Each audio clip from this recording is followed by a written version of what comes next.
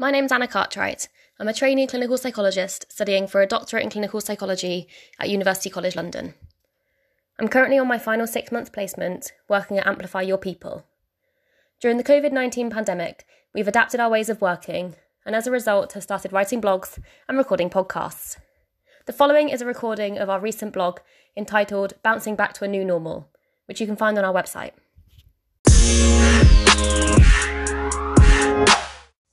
When I applied for doctoral training, I expected my working days to mostly be spent working with NHS clients face-to-face, maybe with a few group sessions, staff consultations, and the odd learning event.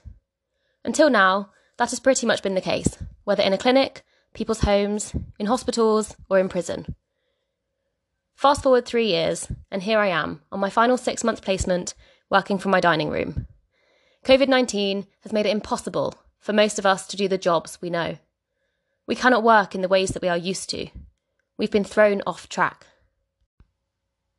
The concept of resilience has been around for decades, but our understanding of what this means continues to change.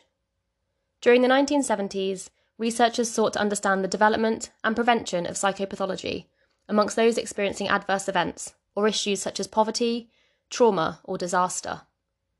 Those who did not experience maladaptive outcomes or who bounced back quickly following deterioration in functioning were considered resilient. The what had, in a sense, been established, and these definitions stuck. A quick search on Google shows a definition of resilience as the capacity to recover quickly from difficulties, toughness.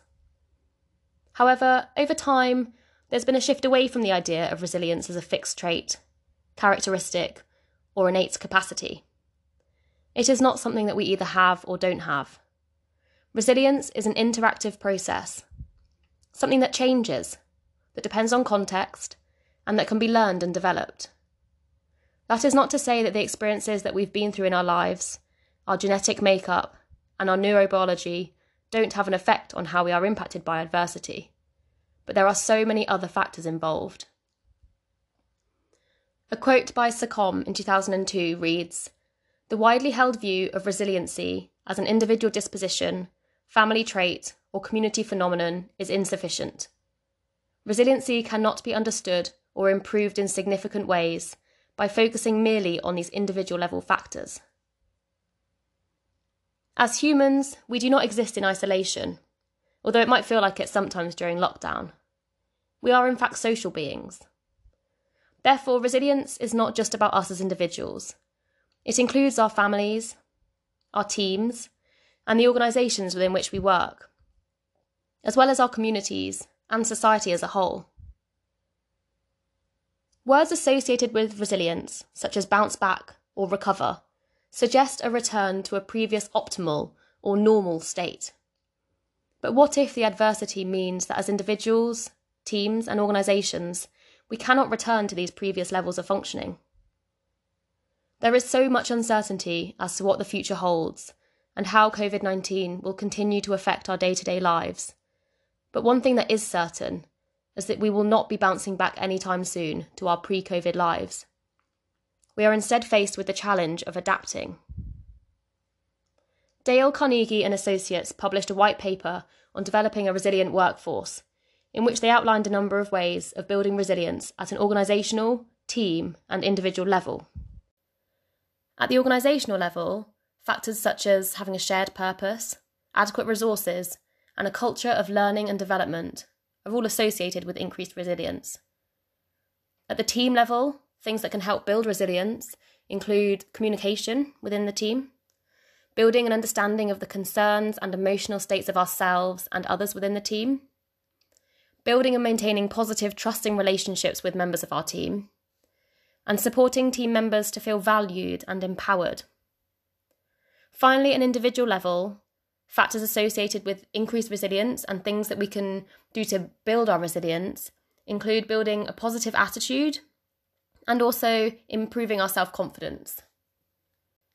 Amidst all of the uncertainty, we can think of this as an unplanned, unexpected, but exciting opportunity. An opportunity to learn new skills, try new things, and challenge ourselves to do things differently. During lockdown, individuals and businesses have adapted, Pubs have delivered roast dinners to our doors. Musicians have recorded new songs from their front rooms, collaborating with artists from around the world. Gyms have live-streamed home workouts. Museums have launched virtual tours. The list could go on. People have come together and adapted into new ways of working. As psychologists at Amplify Your People, we're providing learning events via webinars, writing blogs, offering consultation and support via the phone and video call. And these new ways of working can push us out of our comfort zone, bringing with them feelings of anxiety. But we can do new and anxiety-provoking things with the knowledge that over time they will become more comfortable and even enjoyable.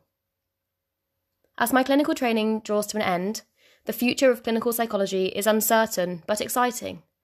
Of course, there is still an important place for traditional therapy, but our primary role is no longer working one-to-one with clients face-to-face. Even when it is safe and we are allowed to work in this way again, the option of working differently will provide the flexibility that will surely enable more people to access support. That can only be a good thing.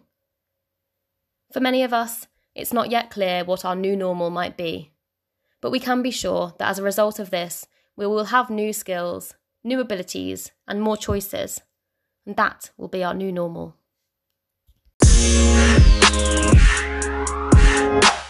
Thanks for listening, and please do join us again for another of our podcasts.